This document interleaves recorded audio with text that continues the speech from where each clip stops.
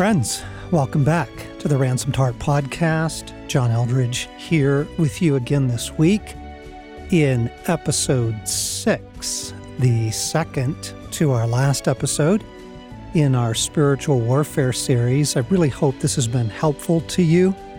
I think today is going to be super helpful as well. And this week, Alan Arnold is joining me in the studio. I appreciate you coming in today Absolutely. to be with me in this conversation. You know, as we've been saying through this series, we are a group of people who are seeking life, where we are seeking a deeper life in God. We are seeking wholeness, restoration. Yes. We're seeking all of the riches of the kingdom that we can possibly lay hold of on this side of things. And Jesus warns us that there is a thief who comes to steal, kill, and destroy, right? Mm-hmm. He says that before he says, but I really do want life for you, right? Right. So what we're really trying to do in this series is actually just lift up Jesus Christ, lift up his work, lift up and exalt all that he has done for us. Let me read again from Colossians chapter 2. When you were dead in your sins and in the uncircumcision of your flesh, God made you alive with Christ. He forgave us all our sins, having canceled the charge of our debts which stood against us and condemned us. He's taken it away, nailing it to the cross. And having disarmed the powers and authorities, he made a public spectacle of them, triumphing over them by the cross. The victory of Jesus Christ does so many things. Yes, it atones for our sins. Yes, it ransoms us from the kingdom of darkness. Here, it makes it very clear that it cancels all of the claims against us. Mm-hmm. And it disarms these various ranks of foul spirits. It disarms the rulers and authorities by the power of the cross. So as we move into this week's conversation, we just want to lift up Christ, lift up what he's done for us, because we're going in a new direction this week. We've been talking about foul spirits. We've been talking about soul ties. This week, we want to talk about blessing and cursing. We'll talk about the power of curses, judgments, hatred, envy, and how to disarm it, how the cross of Christ and all that God has provided disarms it. But let me start with a story. Back in the 90s, I was in my young 30s, and I had this experience twice. I was sitting in my cubicle at the large company I was working for at the time, and suddenly I began to have heart pains. And then those heart pains began to go down my left arm and radiate into my left hand. And I'm like, whoa, yikes. These are the indications of a heart attack. Right. Holy cow. And so I was very new in a lot of this material. I didn't really know what to pray, but whoa, Father, Jesus, be with me. What's going on? Pray for your help, God. And it actually continued to get worse. So bad, in fact, that I went over to a colleague of mine and said, I need you to drive me to the emergency. I think I'm having a heart attack. I didn't want to call Stace. I didn't want to trigger a whole avalanche of panic over something that might not be true. Right? Could have been the oysters I had for lunch. But took me to the hospital, and, as soon as you walk in an emergency and you say, I'm having heart pains and it's radiating down my left arm, I mean, boom, they are on you, and you are in a wheelchair and you are back, and it's, all the tests that they do, the EKGs and all of that. I was there for a couple of hours, and after a battery of tests, they came back in and they said, Mr. Eldridge, we don't really know what to say to you, but you're fine. And I'm like, oh, that's great. That's great. I'm great with that news. We don't know how to explain to you the pain that you're having, but if it comes back, if it continues, obviously, please come back to the ER, but all of our tests show that you're fine. So with that, I went home, and by the evening it subsided. And then about 6 months later, maybe less, it happened again. And this time it was fierce. And I actually went back to the same colleague. It was at work again. And I said, hey, man, it's happening again. We got to go to the ER now. Boom, in the door, in the wheelchair, rushed into the back. And this time they actually kept me overnight. They wanted to do, the stress tests and all that stuff. And once again, after blood work and x-rays and a whole, they really kind of did the full palette because I was, I was returning. Yeah. Nothing. Nada. Nothing? I was fine. And they're like, actually, Mr. Aldrich, for men who come in here, your heart is actually in phenomenal condition. You're as fit as a fiddle. And so I left, thanking God that I wasn't having a heart attack, but also puzzled over this. And I went to get some prayer. I knew enough to say, you know what, this is really suspicious. If there isn't a medical explanation, in the physical world, well, then let's look at the unseen world. And so went to get some prayer from some folks, and the gentleman happened to have a little bit of experience in this field, and we were praying, and he said, did you know that there's a curse on your heart? And I said, no, what's that? And he's like, well, have you ever had any problem with your heart? And I'm like, well, yeah, I thought I was dying twice. And he's like, oh, yeah, that's it. He said, yeah, this is a curse that's been placed on your heart. Wow. And we can break that through the power of the cross, because the cross handles things like this. And so we prayed together, and he prayed, and his wife prayed, and Stacy prayed, and broke this curse over my heart, and I have never had those symptoms again. Never. For which I praise God, right? Right. I'm grateful for that. And friends, the Bible actually takes the world of blessing and cursing very seriously. It is an assumed reality in both the Old and the New Testament. And when Jesus says, bless those who curse you, bless and curse not, he doesn't say, oh, there's nothing to that. Those curses, that's just a silly thing. Just ignore it. He's like, no, there's a reality here, and I want to teach you how to disarm it. So let's go back, as we've been trying to do in the scriptures, and ground these things in our biblical worldview. I want to go back into Genesis chapter 12. This is the beginning of the narrative of the redemption story. You've had the fall of man, you've had Cain and Abel, you've had the Tower of Babel, all of that in Genesis. And now we're going to get the story of Abram, and we're going to get the emerging redemptive plan of God through the people of Israel, which will culminate in Jesus Christ. And here's what God says. He says, Genesis chapter 12, now the Lord said to Abram, go forth from your country and from your relatives and from your father's house to the land which I will show you. And I will make you a great nation, and I will bless you and make your name great so that you shall be a blessing. And I will bless those who bless you, and I will curse those who curse you. And in you all the families of the earth will be blessed. So Abram went forth as the Lord had spoken to him. And, here right away in the beginning of the, kind of the serious narrative trajectory, which is going to result in the nation of Israel and the coming of the Messiah, God himself is taking blessing and cursing very seriously. Right. Right? Again, he doesn't ignore the cursing side. He doesn't say, oh, and if anyone curses you, no big deal. Shake it off. It's not a real thing. He says, no, it's a very serious thing. And in fact, if anybody does that, I myself will curse them. Yeah. Just you saying this, John, like on the topic of blessings, we hear that all the time. We ask for people's blessing. The pastor of our church or some elder blesses us.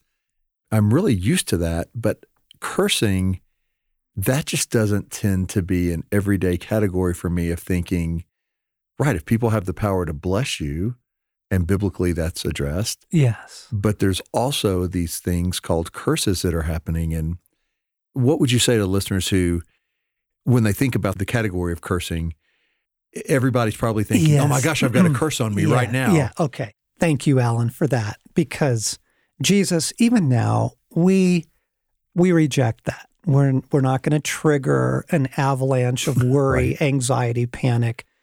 Come into our explanation today, Jesus. Come into our discussion, come into the scriptures. And right now we reject fear and grasping and speculation. We're not going to go on literally a witch hunt. Lord, we're just going to say, Jesus, come and teach us about these things. Ground us in the scriptures. Show us the reality, and then show us how it applies to our lives. That's good. So let me try and unpack the category, and then we can talk a little bit about how you do identify these, how you know when they're operating, and more importantly, how you break them. So, when you're dealing with foul spirits, you're dealing with living beings. These are fallen angels who have a mind, and they have a will, and they have reason, and they have understanding. However distorted it may be, still, when the demons encounter Christ, they know who he is, and they shudder, right? And as we were talking about in soul ties, we're dealing with people, again, personalities with a will and with brokenness who project themselves in unhealthy ways to us. But this is a different category. Alan, just as there are laws to the physical universe, there are laws to the spiritual universe. So in the physical world, God created a world that has laws to it, right? So you have a law of gravity. Drop that basketball, it's gonna drop. Fall out a second-story window, you're going to get hurt. Nobody floats, everybody drops, and everything drops. There's the second law of thermodynamics. There's the law of entropy. There are these naturally governing laws to the physical world that God created. And thank God for it, by the way, because you couldn't build a house, you couldn't drive a car, you couldn't even get home safely. If we didn't understand that there were principles and structures built into the natural world that allow us to operate in it. So just as that's true of the physical world, it's actually true of the spiritual world. Paul says in Romans 8:1, as he is announcing this tremendous victory that's been won for us in Christ, he says, therefore, there is now no condemnation for those who are in Christ, for the law of the Spirit of life in Christ Jesus has set you free from the law of sin and death. So the scripture acknowledges that there are these operating principles. In fact, back in the redemption story, God had warned that the soul that sins will surely die. And so sin enters the world through Adam, death through sin, and that's got to be undone somehow. So he's got to come in. Remember in Narnia, Aslan and what he did on the stone table, he said this is a deeper magic. Right. Yes. Okay. So there are these governing realities. And you have, for example, the law of generosity that seems to run through Scripture. There's these verses that tell us, give and it shall be given unto you. I will bless those who are generous, the Lord says. My God will supply all of your needs through his riches in Christ Jesus. And that verse is given in the context to a giving church. There were generous people, right? Right. So you have that one. Yes. Right. And there seems to also be a general law of forgiveness where if you withhold forgiveness, then it seems like when you need forgiveness, it could be withheld from you as well. Right. And again, I don't want to get us lost in the weeds here, but you do have that principle, right? Forgive those as you would have God forgive you, right? Let me read from Galatians 3 now. Paul is talking about a kind of curse that's also woven into the fabric of the world. And he says, all who rely on the works of the law are under a curse. As it is written, cursed is everyone who does not continue to do everything written in the book of the law. Clearly, no one who relies on the law is justified before God, Paul says, because the righteous will live by faith.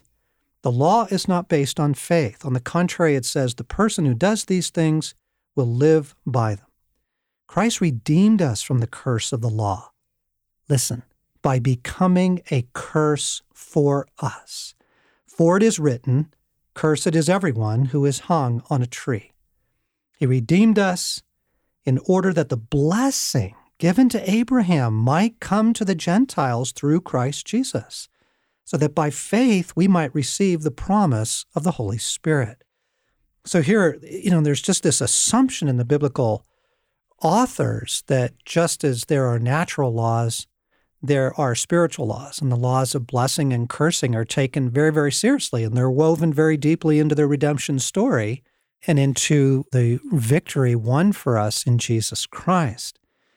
And so what I want to say is, as we seek to live into our restoration and as we seek to spread the gospel, this incredibly good news of restoration available to us in Jesus, we're going to encounter different types of opposition that we will have to deal with. And we've been talking about, the attack of the enemy and foul spirits. We've been talking about soul ties with people and how their warfare can jump on you. But there's this other category of things we're going to run into that I would describe as curses, judgments, hatred, and envy. And again, God has provided everything we need.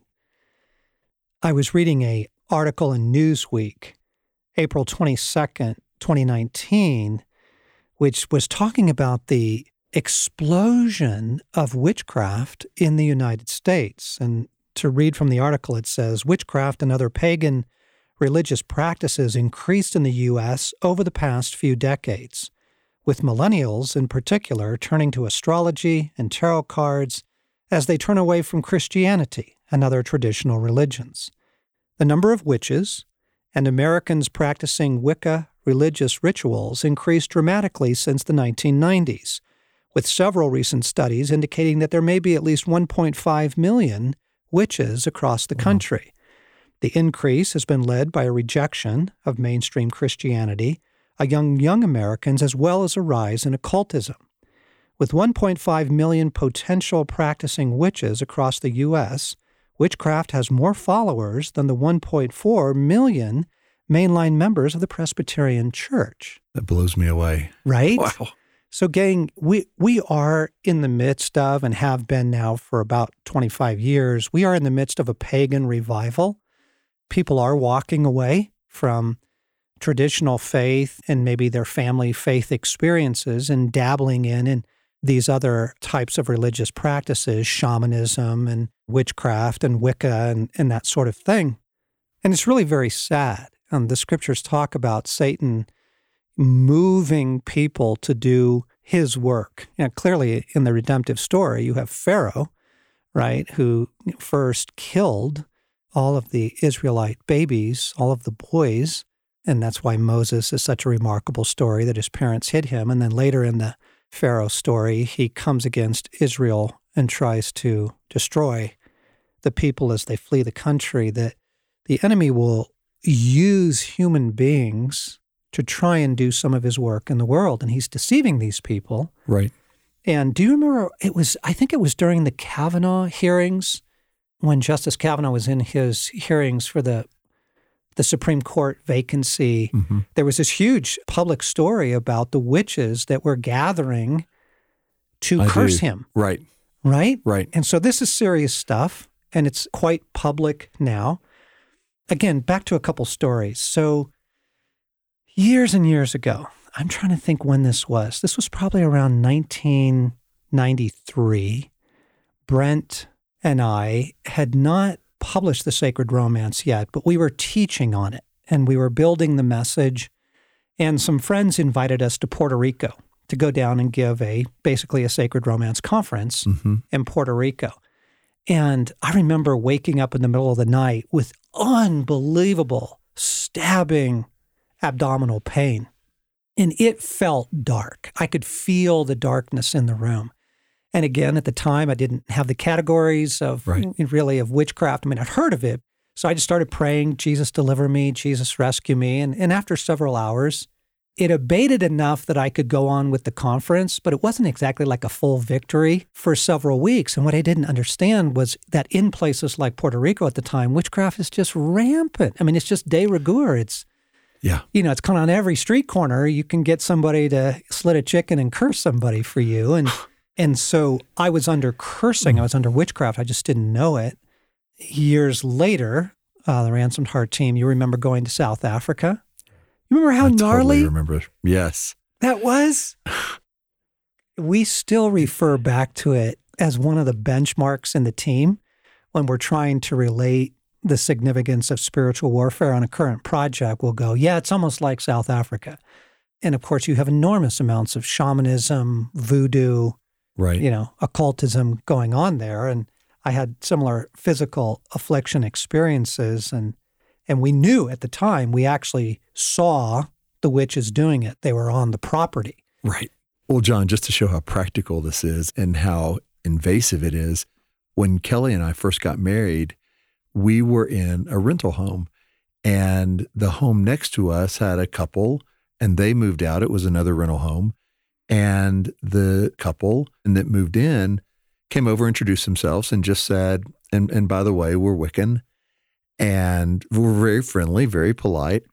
But once a month, they would have a gathering where 50 or so cars would park out in the street. Yikes. And they built a fence. It was like 5 feet, and they built one that was 8 feet.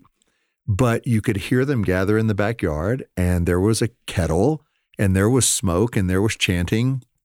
And I mean, this is our next door neighbor. This is a regular suburban neighborhood. Totally regular suburban neighborhood. In middle America. In middle America. And what made it a little more tricky was they were both police officers of the city. And so you if something went wrong, cops. you weren't going to call the cops. And so I would just be in my backyard mowing the yard, and she'd get on a little ladder and pop her head over the fence once a month and say, "Hey, Alan, just letting you know we're having our gathering tonight if you hear some noise and hear some things." And I was like, "Whoa, Kelly, bring the dog in," because I don't know what's smoking in the kettle. But it was bizarre, and it was unnerving, and yet it was everyday, an everyday occurrence. And unfortunately, it's more than that. It's more than bizarre and unnerving. The enemy will move these people to perform actual curses on you, and particularly against Christians. And it might be against the Christians in this city, kind of general curses, or it may be cursing a specific church that's doing remarkable evangelistic work. Or oftentimes these folks don't know fully what they're doing, but the enemy and the demons involved will move them to do this. Yes. And again, before we start freaking out here, I want to declare the power of the victory of Christ against this.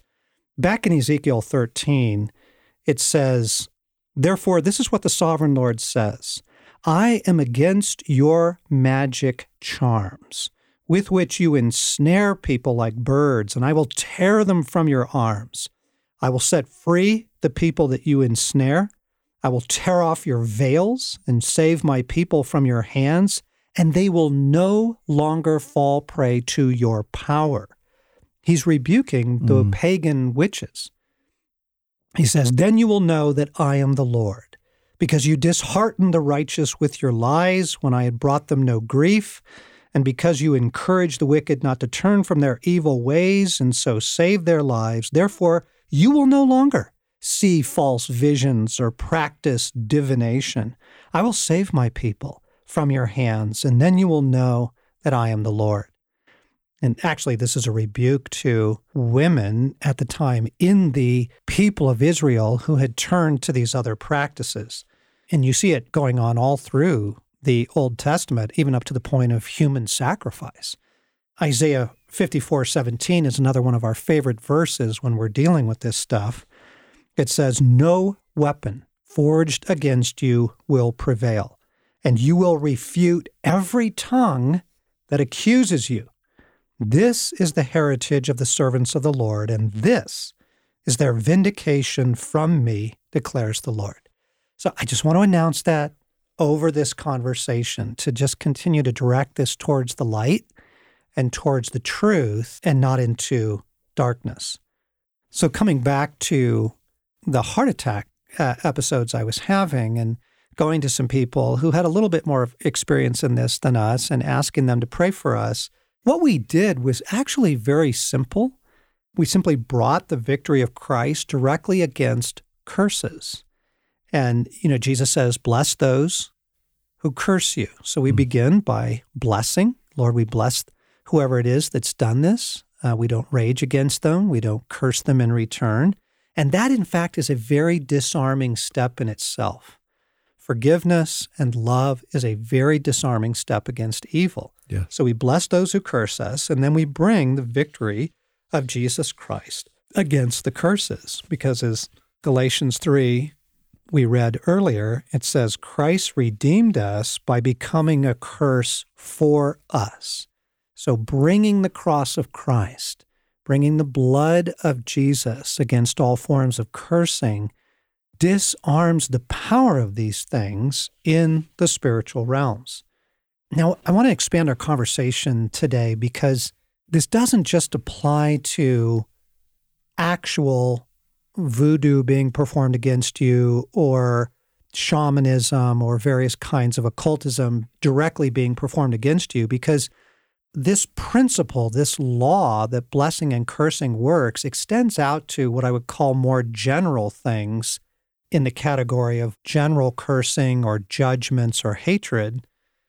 Do you remember Morgan used to always get sick at retreats? Right. And it's a story that he's told on the podcast before, so I'm not outing him on this. But remember we were up at Crooked Creek one camp and he asked for prayer and we went and gathered. He's like, I'm getting sick again. I hate this. Like, Yes. Before every mission, before everything, it was very disheartening to him. And he's a guy who, exercises, takes care of his health. Right. So we gathered around, just the team, and we're praying for him, praying for his body, praying for his health, praying against whatever the physical thing is. And I could tell, I just kind of could sense from Jesus, this line of approach was not going to work. And there were, everybody was loving and praying and intervening. Remember that? Totally. Stopped the conversation. I said, guys, I'm so sorry to interrupt the prayer, but here's what I'm hearing from Jesus. Jesus wants me to ask you a question, Morgan. And the question was, how do you feel about your body? And you could have heard a pin drop. Remember what he said? He said, I hate my body. Right? Yeah. And I'm like, wait, what? You hate your body? He's like, oh yeah, I hate my body. I've hated my body for years.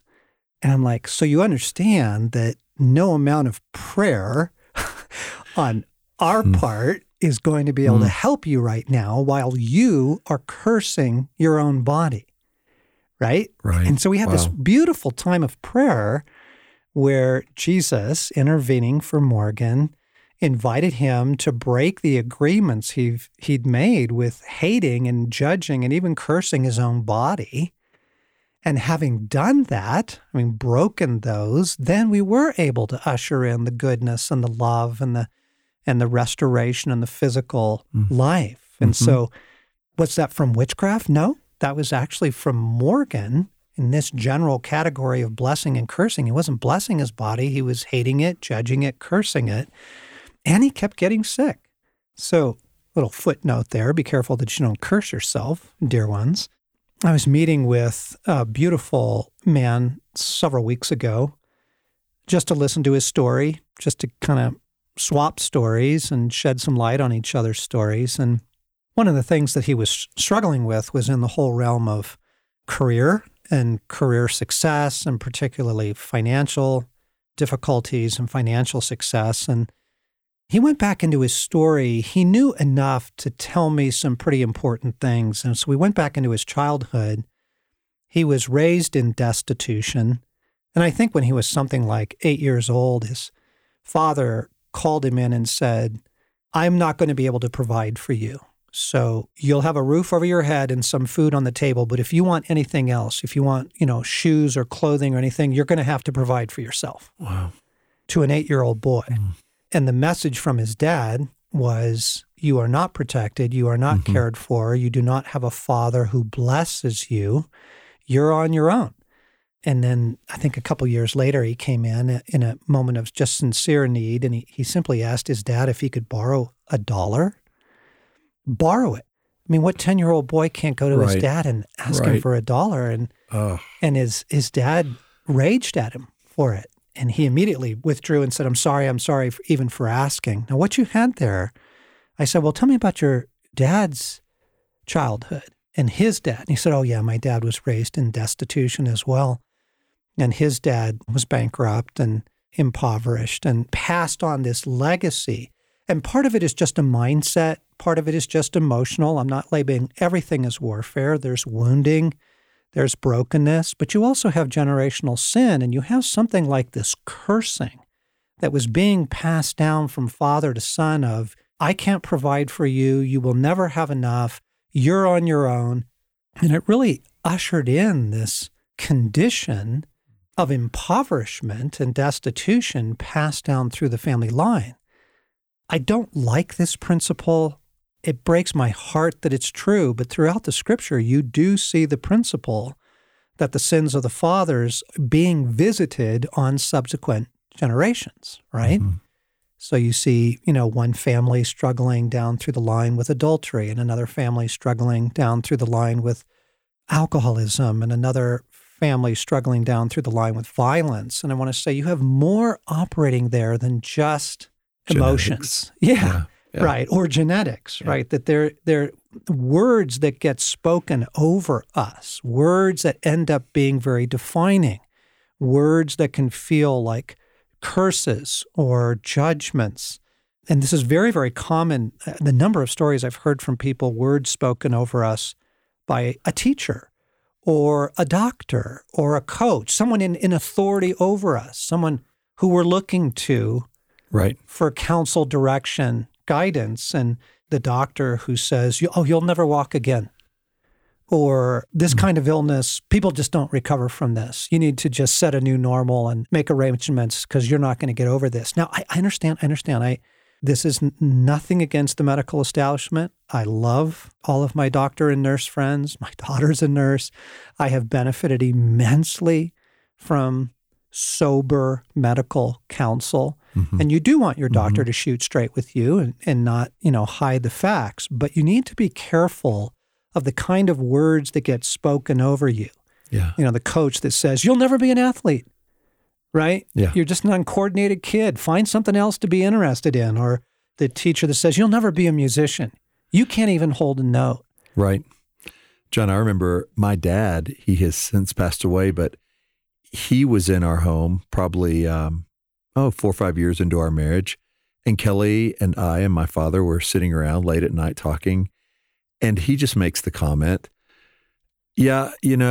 Arnold men never make good husbands or just not good at marriage. What? And he didn't say it like it wasn't a dramatic moment. Yes. It was just a chat we were all having.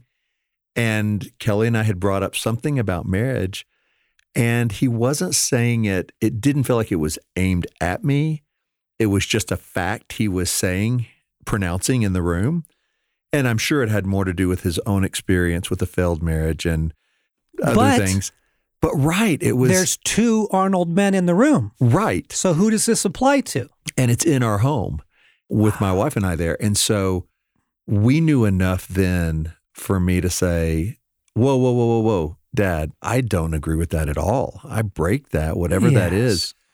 And I just named that to say, sometimes it is the people who love you most that you hear these things from, and you have to be careful because if you're not aware of the category, you could just walk out of that conversation going, wow, I guess that's true. Yes. And all of a sudden it goes from what's spoken into what's carried out. Yes, it's passed on to you. Alan, the stories I've heard, the things people say on their deathbeds. Like literally the classic story of, you're going to ruin the family business in 3 years. And then the father dies. Wow. Those are his parting words to the daughter who just inherited the company, or, those kinds of things. So folks, a heads up, blessing and cursing are real things. They have power behind them. They're a kind of law or principle in the unseen realm. Proverbs 18:21 says, death and life are in the power of the tongue. And so to be aware of words that have been spoken over you, words spoken over a family line, to say, we will just never be successful, or our marriages never succeed, right? Right. Absolutely. So you've got the category of official cursing, and I would call that occultic practices, demonically inspired, ritualistic type practices where actual curses like my heart curse were being performed, or the things in Puerto Rico or in South Africa.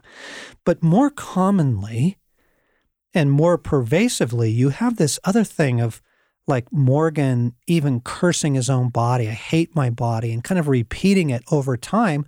Well, his body just began to respond to that through illness and injury. And then you have words spoken over us by people in authority over us. And something I would add to this would be judgments. You know, you've been online, folks, good grief, the terrible things that are said online. I mean, the outright cursing that goes on in social media through so-called reviews, maybe, but people just blasting one another, cursing one another online. But you also see this lower grade thing that's just judgments, right? Right. Of, oh, that's so stupid.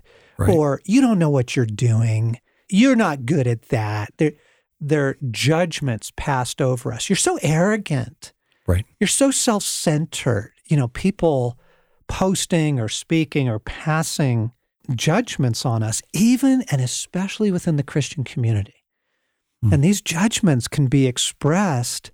A church group can express judgment over, you know, some members who depart, and maybe they just needed a different church experience. Maybe there wasn't anything negative involved, but then the judgments get said, right? Oh, they're just not spiritual people. They don't really love the Lord. They're not serious about their faith. But the problem is part of like the energy behind it, right? It's not loving. And John, when you say judgments, can that also include things like offense and envy? It can be motivated by offense and envy. Okay. In other words, that's the energy. Okay. And then they speak these things or post these things over you. Good. And you don't need to be within hearing for this it weighs you down. It weighs the human spirit down to live under judgment.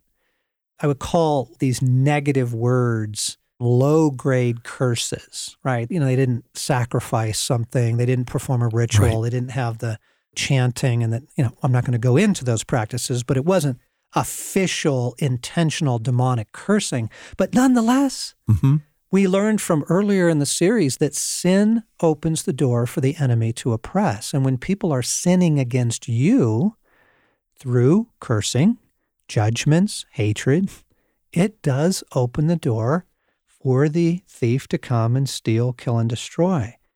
Now, the beautiful thing is that all of this is disarmed by the cross. And all of this is disarmed in the same way, basically. Okay. So here is what I would do.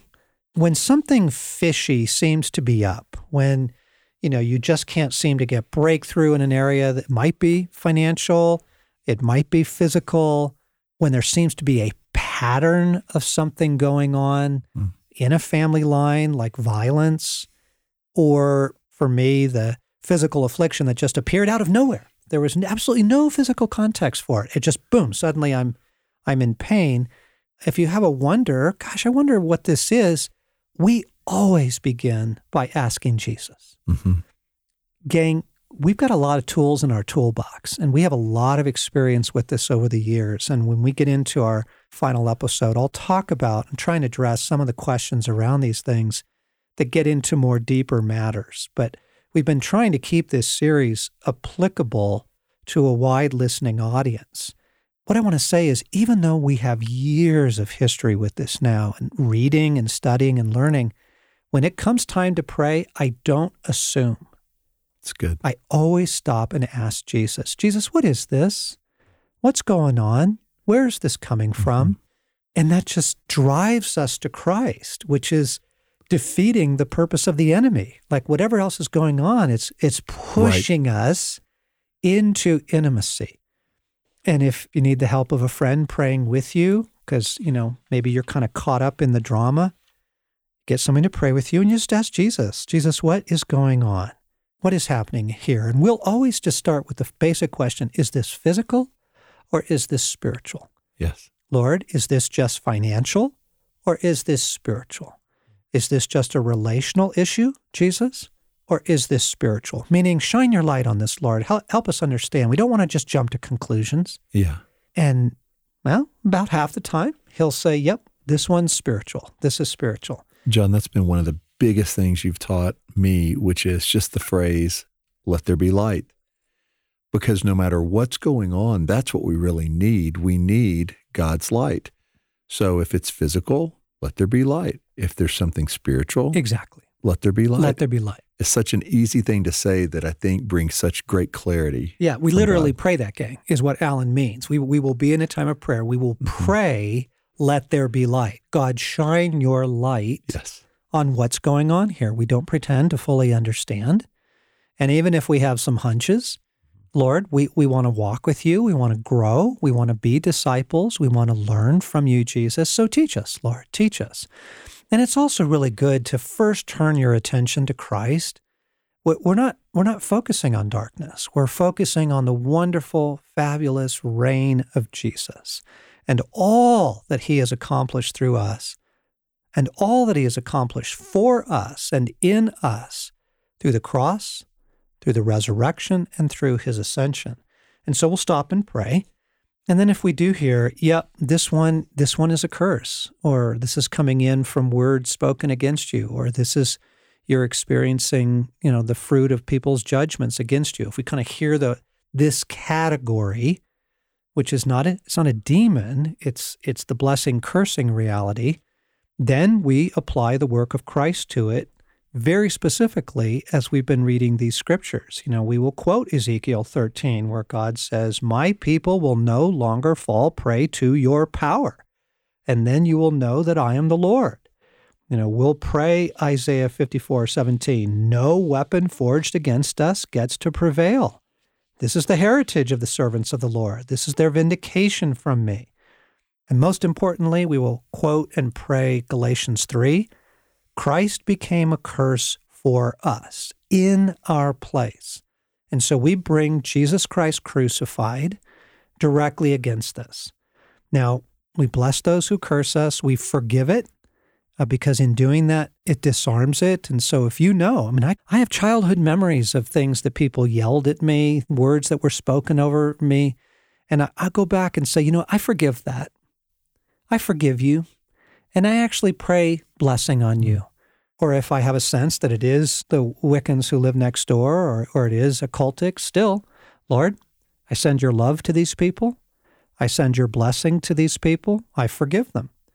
And that disarms it. Yes. And then we cancel the power of the cursing or the judgments or the hatred through the work of Jesus Christ. So we bring the cross and the blood of Jesus Christ directly against this curse of physical affliction, or directly against this curse of financial suffering and poverty, or directly against this relational curse of isolation and this relationship always blowing up. Be as specific as you can, gang. General prayers see general answers, but specific prayers tend to see specific answers. And what I want to say is, before you try and kind of freak out and find everything and stuff, again, on our app, we've been shouting out the app through the series, the Ransomed Heart app. It's free. There's a section called SOS, which is the prayers section. The daily prayer we've been recommending. And one of the reasons the daily prayer is so powerful is that it does, on a regular basis, every day, you bring the victory of Jesus Christ against those things that are coming against you. And it's just really helpful. But there is also a prayer for breaking curses.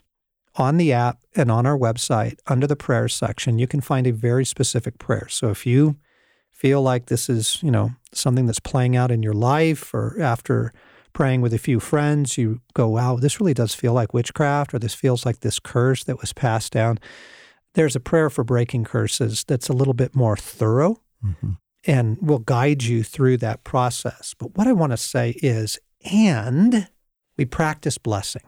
We develop a culture of blessing, including blessing those people that we don't like very much, or blessing that church that betrayed us, or blessing the folks that we know on social media are outright judging us. We practice a culture of blessing, and we bring it home. It's not just in the spiritual warfare category to bring blessing into your homes. Yeah. Bring blessing into your families. Bring blessing into your work. Bring blessing into your lives. And one of the practices that we had as a family raising our boys growing up was every night there was prayer and blessings. And the boys loved it. And we would pray together, bedtime prayers.